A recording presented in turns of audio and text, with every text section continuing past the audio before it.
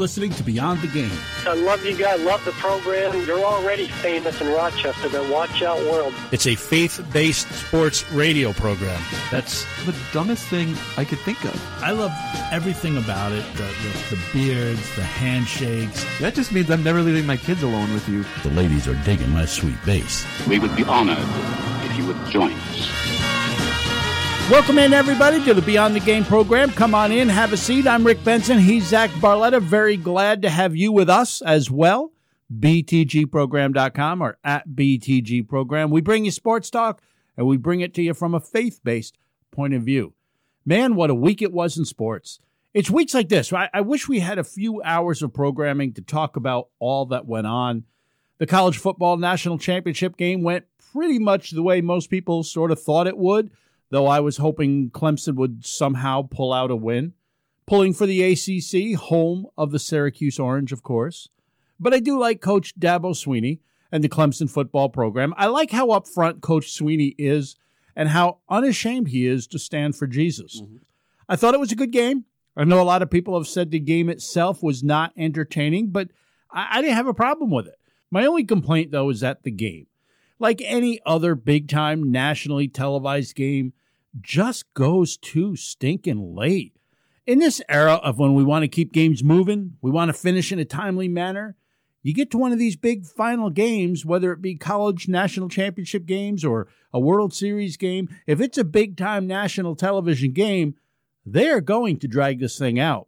For a game that aired at 8 p.m., and I don't know, kickoff was probably 15 or 20 minutes later, it was close to midnight. I don't know, maybe even slightly after that it finished. 4 hours? In complete disclosure, I was asleep after 3 of those hours. I can't do it. I remember seeing people on Twitter complaining that, like, it's almost 11 o'clock at night and the second half is just starting, you know? Oh. And, I didn't watch it, but I thought to myself, well, I'm kind of glad I'm not watching this because I would have to stay up and I'd be exhausted tomorrow.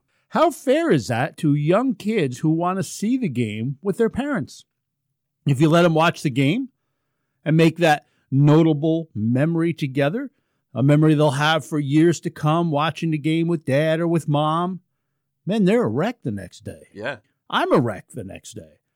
As I said, I really respect Coach Swinney. This is a stand-up guy. On Saturday before the game, Clemson was forced to practice inside a hotel ballroom because of bad weather. Meanwhile, the LSU team was practicing at the spacious, the well-equipped indoor practice facility of the NFL's New Orleans Saints. Did LSU get an advantage being the hometown team? Swinney was asked about it, and without hesitation, he didn't leave any room for excuses. He said, quote, "We might have had the best practice we've had all year. We had the same opportunity to go to the Palatial Saints facility. It's just crazy how people put these narratives out there right away. We had the same exact opportunity to go there, but we were going to have to change our schedule and just didn't want to do that. And obviously the weather was nasty." Even after losing perhaps their best player on defense during the game, James Skalski, to a targeting call, there was no excuses. Swinney said after the game, "I didn't get to see it very clear, but listen, that's football. There's no excuses. We're not making any excuses. That's football." Swinney spoke highly of LSU, gave them the due credit they deserved on being the better team, and they were. It's refreshing to see that type of character. Swinney said, obviously, a disappointing night for us, not the way we envisioned it going. But let me just first say I'm incredibly thankful for our team. I'm thankful for God's grace for allowing me to be part of such a special group of people, coaches, staff, and players in just an unreal year. I mean, it's incredible. It's just an incredible year, 2 years, won 29 games in a row. It's been a long time since I've stood in front of a team with a loss. Man, no excuses. This guy is just such a positive on his team. When people make excuses, they allow themselves to settle rather than making adjustments, striving for more, sort of justifying their shortcomings rather than insisting on the very best. Blame is assigned to somewhere else for however it is that they came up lacking. Many times excuse-making becomes habitual, and it results in even more failure. God may have bigger things planned for you, but he wants you to trust him, and he wants you to keep striving ahead in order to accomplish things which perhaps you never even thought possible. It says in Matthew chapter 7, verse 7, ask and it shall be given you, seek and ye shall find, knock and it shall be opened unto you. People have made excuses from the beginning. In the Garden of Eden, Eve blamed the serpent, Adam blamed Eve, and even God himself. After all, it was he who gave the woman to Adam. I like people like Dabo Swinney. No excuses. Keep working. Philippians 4:13 says, I can do all things through Christ, which strengtheneth me. God had appointed Jeremiah to be his prophet to the nations. But Jeremiah started to make an excuse why he couldn't do the job. He said in Jeremiah 1:6, I cannot speak, for I am a child. But God didn't want to hear excuses. His answer to Jeremiah in verses 7 and 8, say not, I am a child, for thou shalt go to all that I shall send thee, and whatsoever I command thee, thou shalt speak. Be not afraid of their faces, for I am with thee to deliver thee, saith the Lord. And he's going to do the same for you and I. We need to trust God for the victory. But even if we come up short, let's not make excuses, but further trust that God is doing a work within us. Stop making excuses. Keep pressing forward, working to accomplish really whatever your dreams may be, until God completely closes that door anyway. But remember, he's going to open a new one, so there's no need for excuses. Of course, we shouldn't make excuses, but perhaps we should keep in mind that a little bit of grace when other people are part of our team or our success or our failure would be appropriate. What I mean is, when I'm speaking on behalf of my team, perhaps I could temper my words when speaking quite so matter-of-factly. But not Baltimore Ravens Pro Bowl cornerback Marlon Humphrey. After the heavily favored Ravens, the team probably most people thought were going to be in the Super Bowl, probably win the Super Bowl, after they played perhaps their worst game of the season and being eliminated by the Tennessee Titans, Humphrey flat out said in a post-game interview that his team choked. For the second season in a row, the Ravens finished their season losing at home early in the playoffs. After Saturday night's game, Humphrey spoke about, quote, the sad reality of his team. I think you have to look at yourself in the mirror. I think this team's identity right now is to get in the playoffs and choke. It is what it is. This is just the hard truth. Now, this was after the game. He was asked about his comments a day later, and his stance hadn't changed. He said, I stand by that. It was actually what I was thinking on the sideline. Wow. Yeah. As Ravens players were cleaning out their lockers after Coach John Harbaugh's final team meeting of the season, Humphrey was asked about Harbaugh's message to the team, and he said, I don't really know the vibe of it. You feel like you've got to say something in those meetings, so Coach just gets up there and says whatever. I understand being disappointed, and we just spoke of nobody really wants to hear excuses, but he sounds sort of bitter. Yeah. And I guess he's just being honest, but wouldn't it be better to try to say it in such a way that his teammates can take some encouragement from it?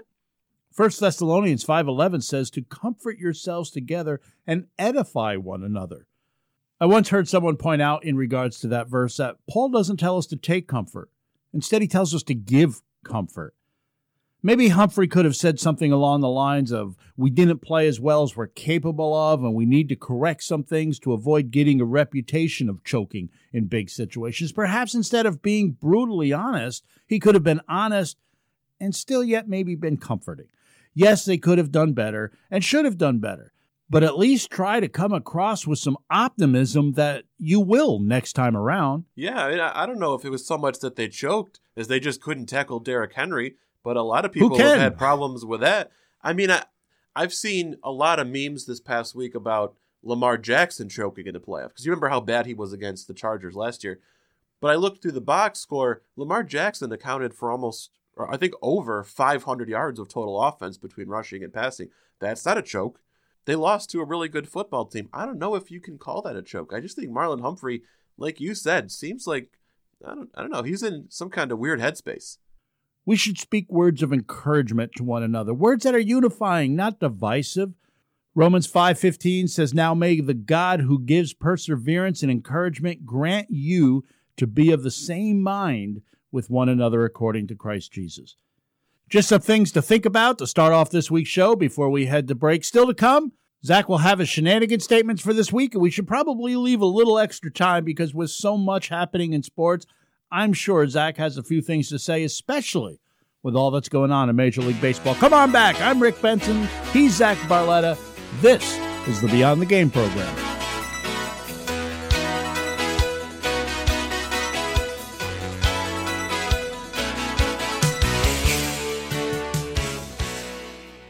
Taking a look back at the week in Roberts Wesleyan College athletics, this is the Red Hawks Recap brought to you by Roberts Wesleyan College. On Friday night, the University of Bridgeport basketball teams came to town to take on the Red Hawks at the Valor Athletic Center. Emily Miller led all scorers with 20 points and 15 rebounds, picking up her sixth double-double of the season, her fourth in 5 games, as the women came away with a 61-48 win. In the nightcap of the basketball doubleheader, the men were tripped up 85-77, this despite getting a triple-double from redshirt freshman Amari Lee. Lee finished with 17 points, 13 rebounds, and 10 assists. Armand Nasiri was the game's leading scorer with 24 points. It was the same results on Sunday as the women won their 6th straight game, defeating Queens College 75-65. Taryn Wilson paced Roberts Wesleyan with 21 points as Miller scored 19 and once again came away with a double-double, adding 11 rebounds. Sarah Nady also scored in double digits with 15 points in the Red Hawks win. Reggie Clark's game-tying three-pointer with 13 seconds left sent the contest into overtime where the men lost a tough one against Queens 87-85. Nasiri added a double-double of 27 points and 14 rebounds. Coming up, your next chance to catch the Red Hawks at home is Friday, January 24th, which is also FCA night at Roberts Wesleyan College. Come celebrate the local ministry of the Fellowship of Christian Athletes together with other athletes, coaches, and local FCA huddles as they fellowship together and share what FCA has meant to them. That's Friday, January 24th as the Red Hawks welcome in New York Institute of Technology. Women tipping off at 6 p.m., followed by the men at 8. Contact FCA to register before January 22nd for free admission. You can get their number from their website, nyfca.org. Also coming up Sunday, January 26th, the Red Hawks will host Molloy College. Start time for the ladies is 2 p.m., followed by the men at 4. Mark your calendars and go on out and support the Red Hawks, the Rochester area's only Division II college athletics program. And stay up to date with all the Roberts Wesleyan College athletics action at their website, robertsredhawks.com. You can also follow Roberts Wesleyan Athletics on Twitter at RWC Redhawks. This has been the Red Hawks Recap presented by Roberts Wesleyan College. Do you know an athlete whose participation in athletics is vital to their college choice? Then consider telling them about Roberts Wesleyan College. Hi, I'm Dr. Dina Porterfield, president of Roberts. We field 17 varsity sports and offer the only NCAA D2 program in Greater Rochester. Our teams have won 6 conference titles and reached 3 NCAA national championship appearances. Help the athlete you know to take their game to the next level. Visit roberts.edu. Hey gang, Benson here again. Thanks so much for tuning in to the Beyond the Game program. While Zach and I have fun talking sports, it's even more exciting for us to have this opportunity to share with you the greatest and most important news that there is. I assume I'm talking to a reasonably bright group of people. That's why you listen to this radio station. So of course you can decide for yourself what to do with what I'm telling you, but at least give me this moment or two to share with you what's on my mind. Because, as I'm sure you know, every one of us is a sinner. We can't get to heaven on our own merit. That means we'll spend all of eternity in hell trying to pay the debt of our sin. The Bible says in Romans 3:23 that all have sinned and come short of the glory of God. But it also tells us that God loves us, so much so that he sent his Son, Jesus Christ, who is the only one who never sinned, and though he needed not to die, he willingly did so on the cross as a sacrifice to pay the debt which we owed. John 3:16 says, "For God so loved the world that he gave his only begotten Son, that whoever believes in him shall not perish but have eternal life." Why? Because God wants us all to be saved from an eternity of despair. 1 Timothy chapter 2, verse 4 says he desires all men to be saved and to come to the knowledge of the truth. But the good news is after he died, Jesus didn't stay in the grave. Instead, he rose again, defeating death and making eternal life in heaven possible as a result of his righteousness. Sports Talk Radio is fun, but it also allows us to share this message of the forgiveness of sins with people all around the world who we'll probably never get to meet. Forgiveness of sins is available to all people everywhere. 1 John 1:9 says, "If we confess our sins, he is faithful and righteous to forgive us our sins and cleanse us from all unrighteousness." The Bible says that anyone who calls upon the name of the Lord will be saved. Romans chapter 10, verses 9 and 10 says that if you confess with your mouth Jesus is Lord, believe in your heart that God raised him from the dead, you will be saved. For with the heart a person believes, resulting in righteousness, and with the mouth he confesses, resulting in salvation. I hope you'd pray to God and admit to him that you know you're a sinner, and tell him that you believe that Jesus Christ died on the cross for you, and ask him to forgive you your sins. Begin a new way of life, turning from sin and seeking after God. If you want to know more about what it means to be a Christian, how to become a Christian, you can visit our website, btgprogram.com. Once again, thanks so much for listening to the Beyond the Game program.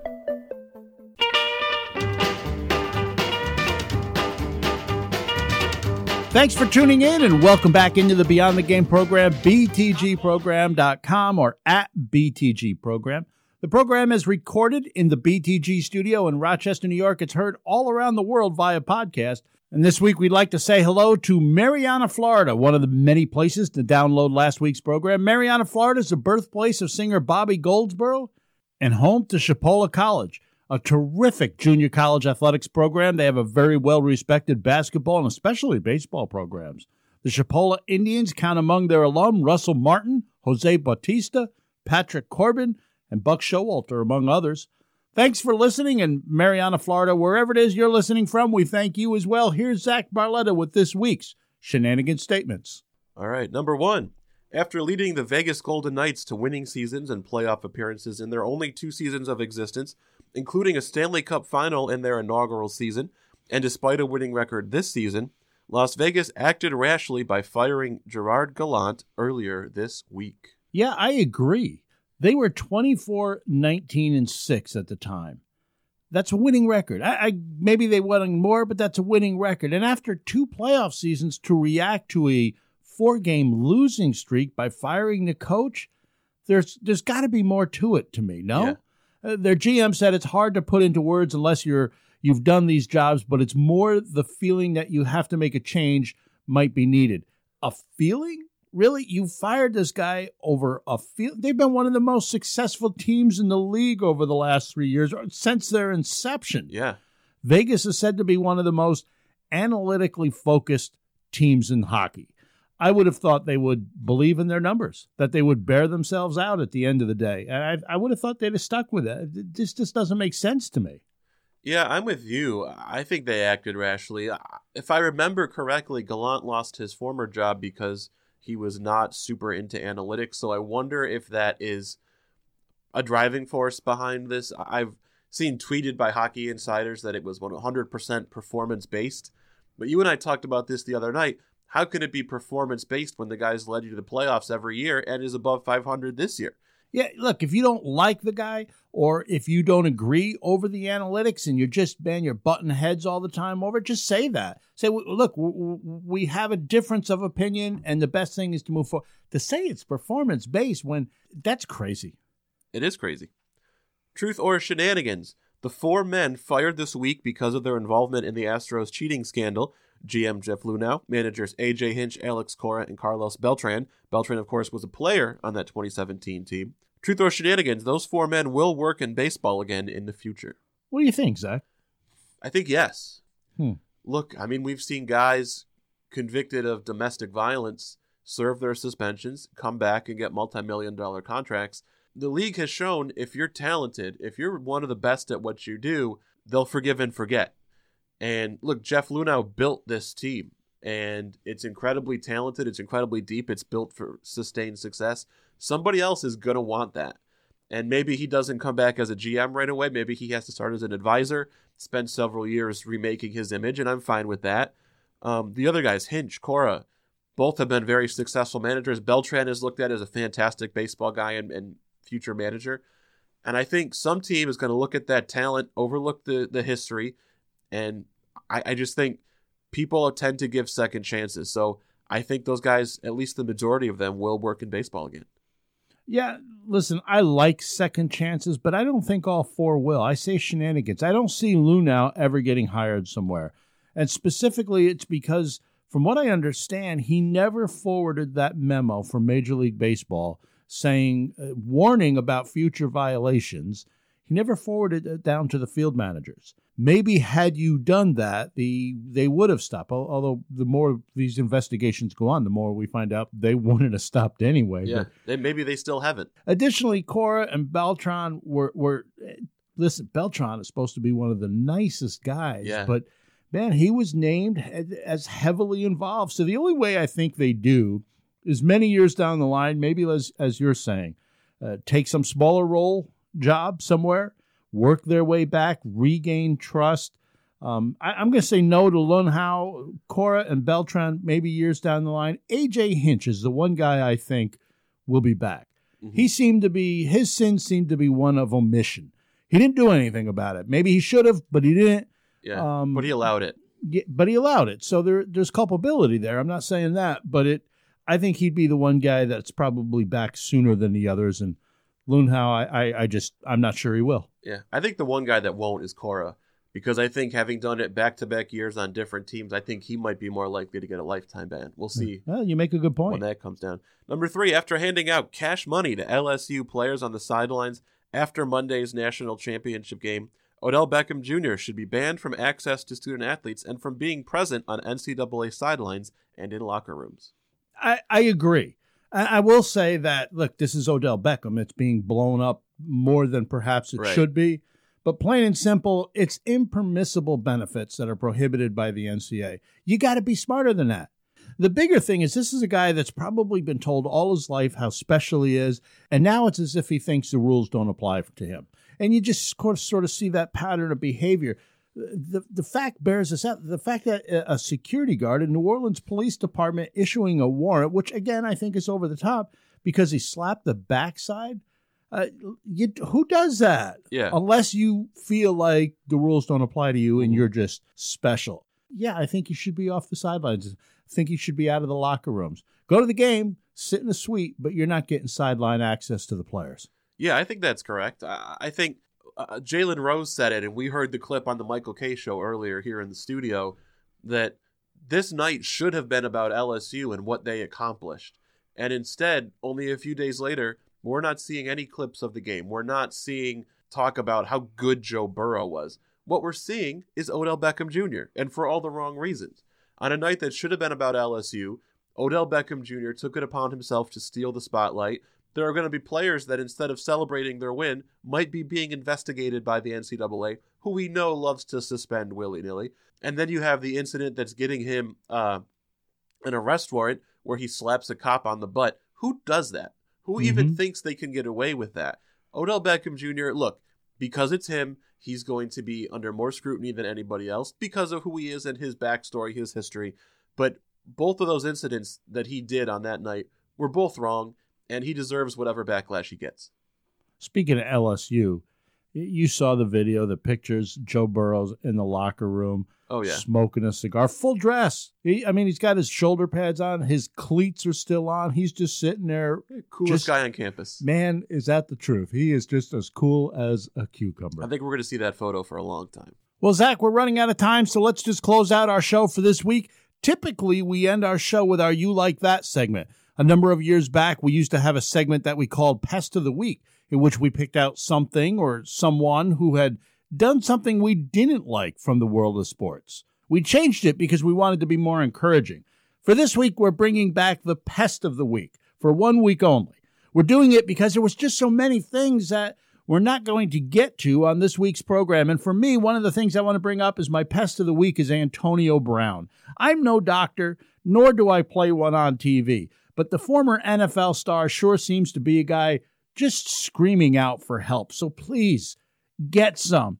Negative stories about Brown seem to be piling up, and they are harder and harder to dismiss. The recently shared video of him yelling obscenities at the mother of his children, as well as calling police officers who were present explicit names, all this in front of his children, and something which Brown himself posted a live feed of the encounter. It's a shame to watch this self-destructive behavior, and it's not just because he's a world-class athlete. My Pest of the Week, Antonio Brown.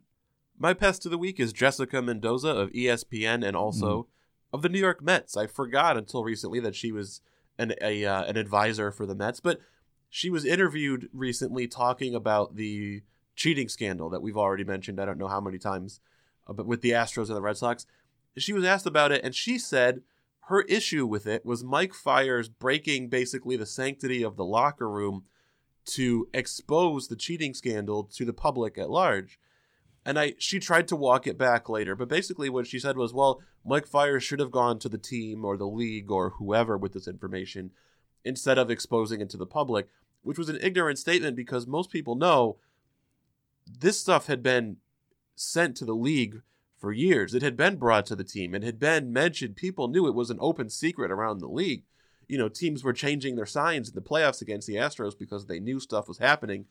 The team and the league did not do anything about it until there was a public outcry. And that's why Jessica Mendoza is wrong. Mike Fiers did the only thing that was left to do. I salute him for what he did. I think most people do. Jessica Mendoza and her take, that's my pest of the week. Yeah, and you're right. Mike Fiers, life's not going to be comfortable for him.